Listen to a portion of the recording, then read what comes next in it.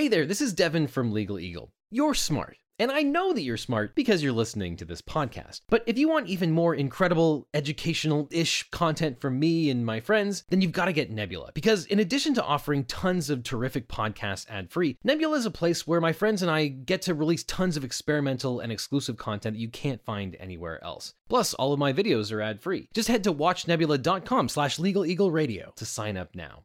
Elizabeth Holmes aspired to be Steve Jobs, but it turns out that she's more like Bernie Madoff. In 2003, a 19-year-old college dropout named Elizabeth Holmes founded a company called Theranos that promised to revolutionize blood testing. She claimed to have invented a machine that could run more than 200 tests on just a few drops of blood taken from a finger prick. She wanted to sell diagnostic tests directly to consumers. Holmes was very persuasive. She gave a TED Talk where she promoted Theranos by calling it the most disruptive technology in the history of medicine.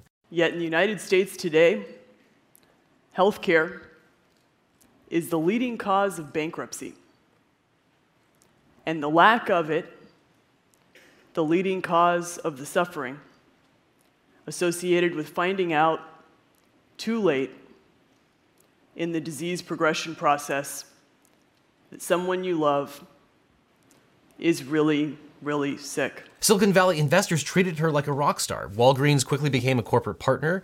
Major investors included Rupert Murdoch, the Walton family, and the family of former Education Secretary Betsy DeVos. Holmes's big promises attracted some of the biggest names in American government and foreign policy. Bill Clinton was charmed by her, and Joe Biden praised her efforts.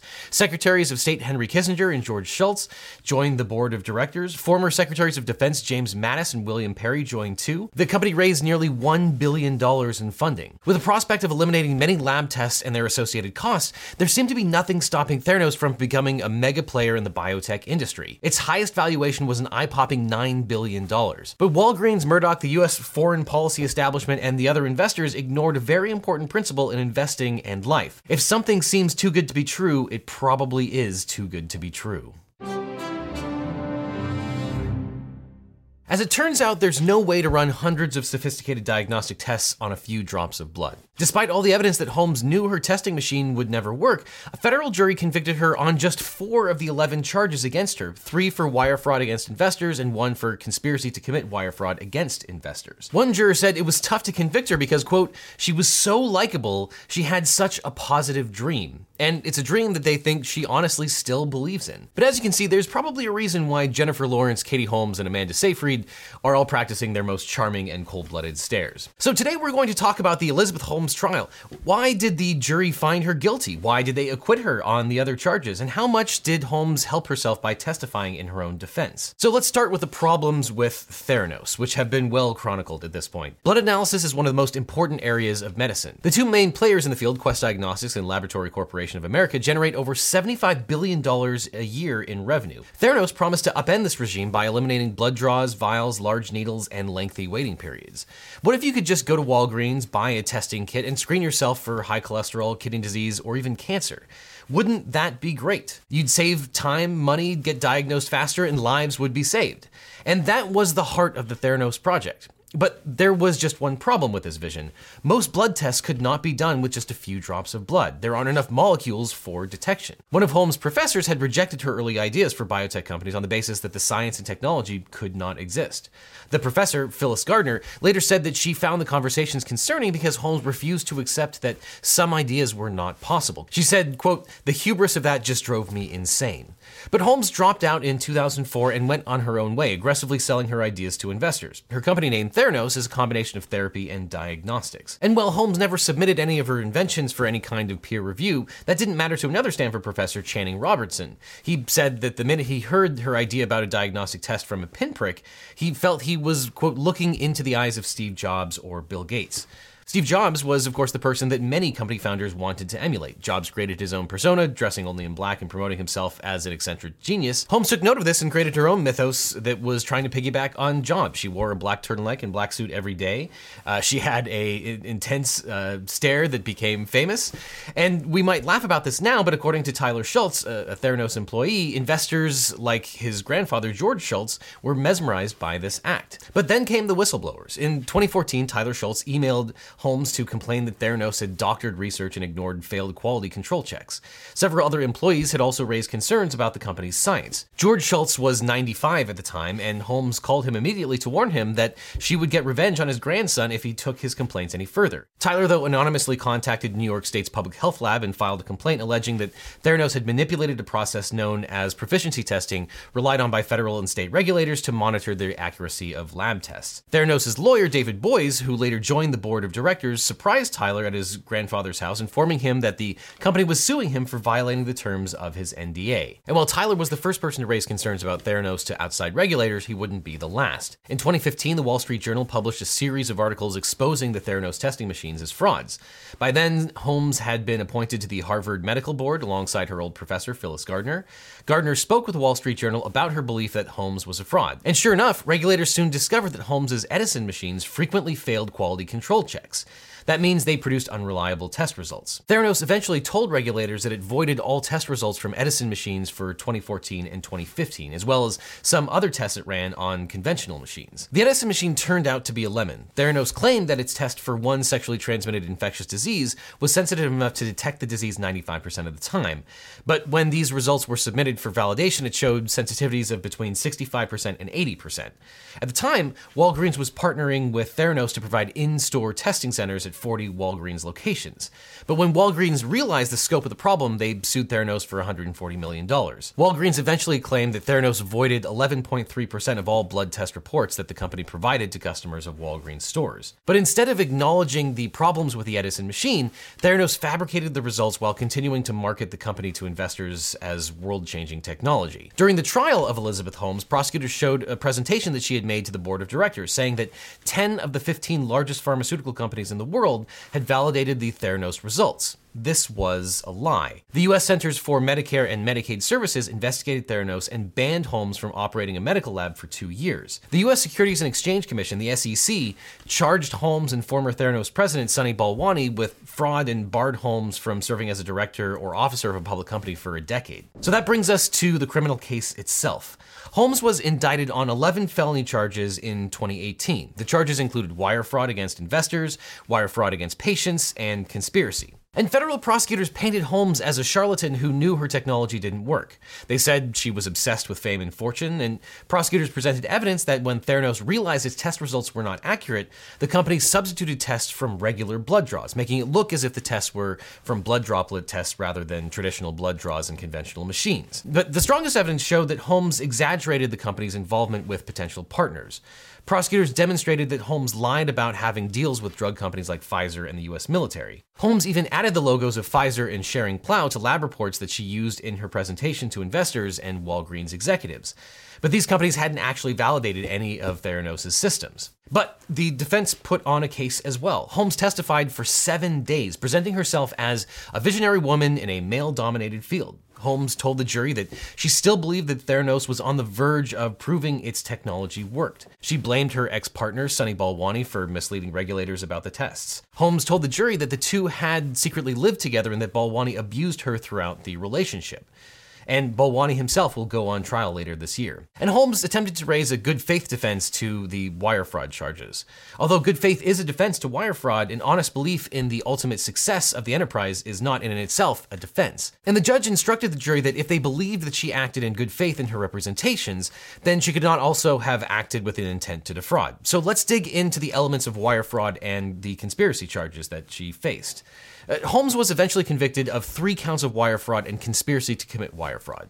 18 U.S.C. 1343 is the wire fraud statute. It states, whoever having devised or intending to devise any scheme or artifice to defraud or for obtaining money or property by means of false or fraudulent pretenses, representations, or promises, transmits or causes to be transmitted by means of wire, radio, or television communication in interstate or foreign commerce, any writings, signs, signals, yada yada, shall be fined under this title or imprisoned not more than 20 years or both. So the prosecution had to prove 4 elements. First, that she knowingly participated in some sort of scheme to defraud and obtain money or property from other people.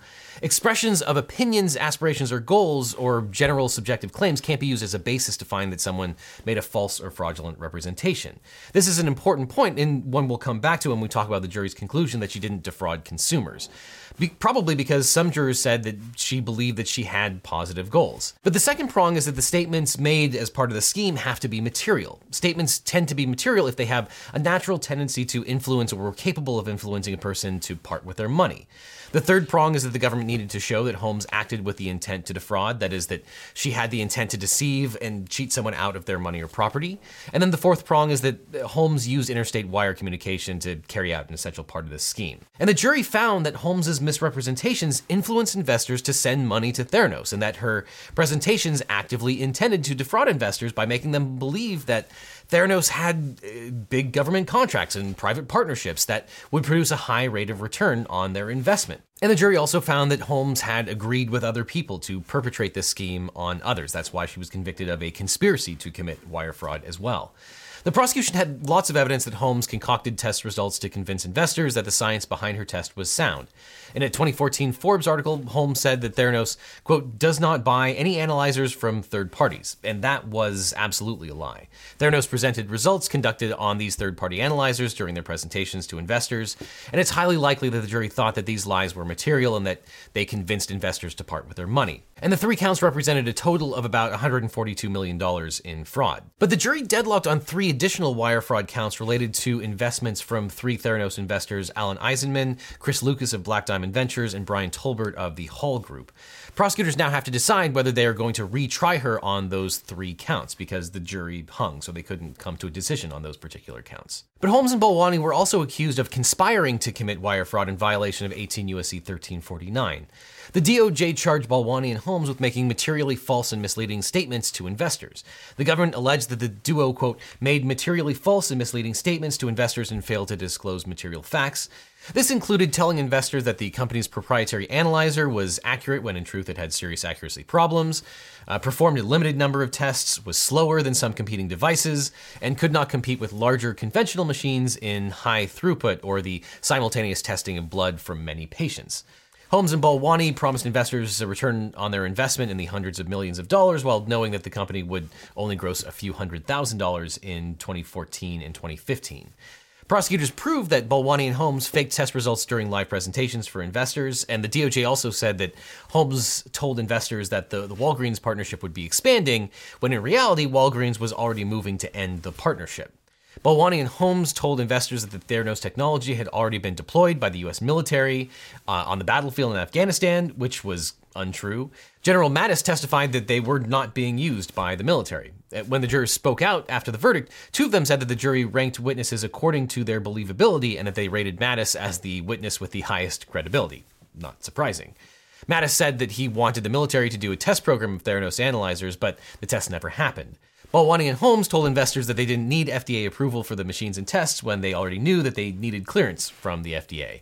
And the 2 also allegedly lied to the media and then used the articles and news segments containing their lies to promote Theranos to investors. And to find Holmes guilty of the conspiracy charges, the jury had to believe that she hatched a plan to commit wire fraud in partnership with Balwani or others. If the jurors thought that she just went along with Balwani because of their partnership, that probably wouldn't have risen to the level of conspiracy. But what about the other charges of fraud for crimes perpetrated against patients? The jury actually acquitted Holmes of wire fraud and conspiracy to defraud patients. So let's talk about why that likely happened. During the 4-month trial, the prosecution devoted very little time to proving this part of the case. The patients who purchased Theranos tests only testified for about 1 hour in total. The government accused Holmes and Theranos of making material misrepresentations about his Edison machine in advertisements. The ads mostly targeted physicians. The prosecution argued that these ads induced hundreds of patients to pay Theranos or Walgreens for blood tests and test results, which obviously wouldn't have worked. The government said Balwani and Holmes told doctors and patients that Theranos could provide accurate, fast, reliable, and cheap blood tests and test results, but they already knew that Theranos technology was in fact not capable of consistently producing accurate and reliable results. This was the alleged wire fraud because Theranos used interstate electronic wires to purchase advertisements intending to induce individuals to buy the tests at Walgreens and stores in California and Arizona. And the prosecution had evidence that Theranos placed advertisements in Walgreens and on TV with their total marketing effort slightly over $1 million. But at the same time, the prosecutors didn't have the same kinds of direct communications between Holmes and individual patients as they did between Holmes and investors. And theoretically, patients only used Theranos tests because they were referred by their physicians. So it's possible the jury might have believed that there were too many intermediaries between Holmes and the individual patients, and doctors to conclude that Holmes actually influenced the patients themselves. And the defense argued that the prosecution needed to show that Holmes really intended to defraud these patients. Arguably, her company gave patients inaccurate test results, but inaccurate test results alone don't necessarily meet the criteria for an intent to defraud. The prosecutors needed to prove beyond a reasonable doubt that Holmes knowingly participated in, devised, or intended to devise a plan to defraud these patients. And as we talked about earlier, generally opinions, aspirations, goals, or subjective beliefs can't be used as a basis to find that someone made a false or fraudulent representation. And the jurors who spoke out after the verdict said that they believed Holmes when she said she never intended to defraud patients. And juror number 6, Wayne Katz, an Emmy-winning TV writer for a 1990s show called Tiny Toons Adventures, was inspired by Holmes's testimony. Quote, "We respected Elizabeth's belief in her technology, in her dream. We thought she still believes in it, and we still believe she believes in it." He's saying that she had a subjective belief even to this day that she was helping her patients, not hurting them. Katz said that the jury quickly decided to acquit Holmes on all 4 counts of fraud against patients. The jury thought Holmes was one step removed from the patients so that they were not directly defrauded. Of course, this was also somewhat contradictory since Katz also opined that everything ran through Holmes. But this is just what you often get from jurors who are grappling with difficult questions of law. Mike Q, juror number 11, said that although the panel thought Holmes's credibility was low, they also believed that she was genuine. But what happens next? Each of the 4 counts that Holmes was convicted of carries a maximum sentence of 20 years in prison. So theoretically, she could get 80 years in prison, but this will be reduced and modified by the federal sentencing guidelines. Several former prosecutors think she'll probably get less than 20 years in prison, especially as a first-time offender. And the high-profile nature of the case and the scope of the fraud probably suggests that she won't exactly get a slap on the wrist, though. That's because the federal sentencing guidelines require the judge to consider the magnitude of the lies and how much money the investors lost, and the fact that she was CEO. In these kinds of white-collar crimes, the more money that is pilfered, the more prison you can get, and $140 million is quite a lot. Though Holmes may be able to sway the judge for less prison time by pointing to her relative youth, her capacity for change, and the allegations of abuse at the hands of Balwani. And there will almost certainly be a very hefty fine. The government can retry her on the other wire fraud charges, but that seems unlikely. The government has already spent significant resources and time on the case, and they got a conviction on 4 counts carrying a serious prison sentence. So that may be enough, particularly in light of the upcoming Balwani trial, which is also probably going to be an expensive prosecution. Oh, and one last thing. I know right now you're probably fumbling with your phone trying to find the next podcast to listen to, but you can't because this is an ad. But it doesn't have to be that way. Instead, you can go to watchnebula.com/legaleagleradio. You can get access to all of our original podcasts ad-free, plus exclusive originals and experimental shows from your favorite educational-ish creators. And best of all, you're helping to support us make even more amazing content. So before you go, check out watchnebula.com/legaleagleradio to support this channel and this podcast directly.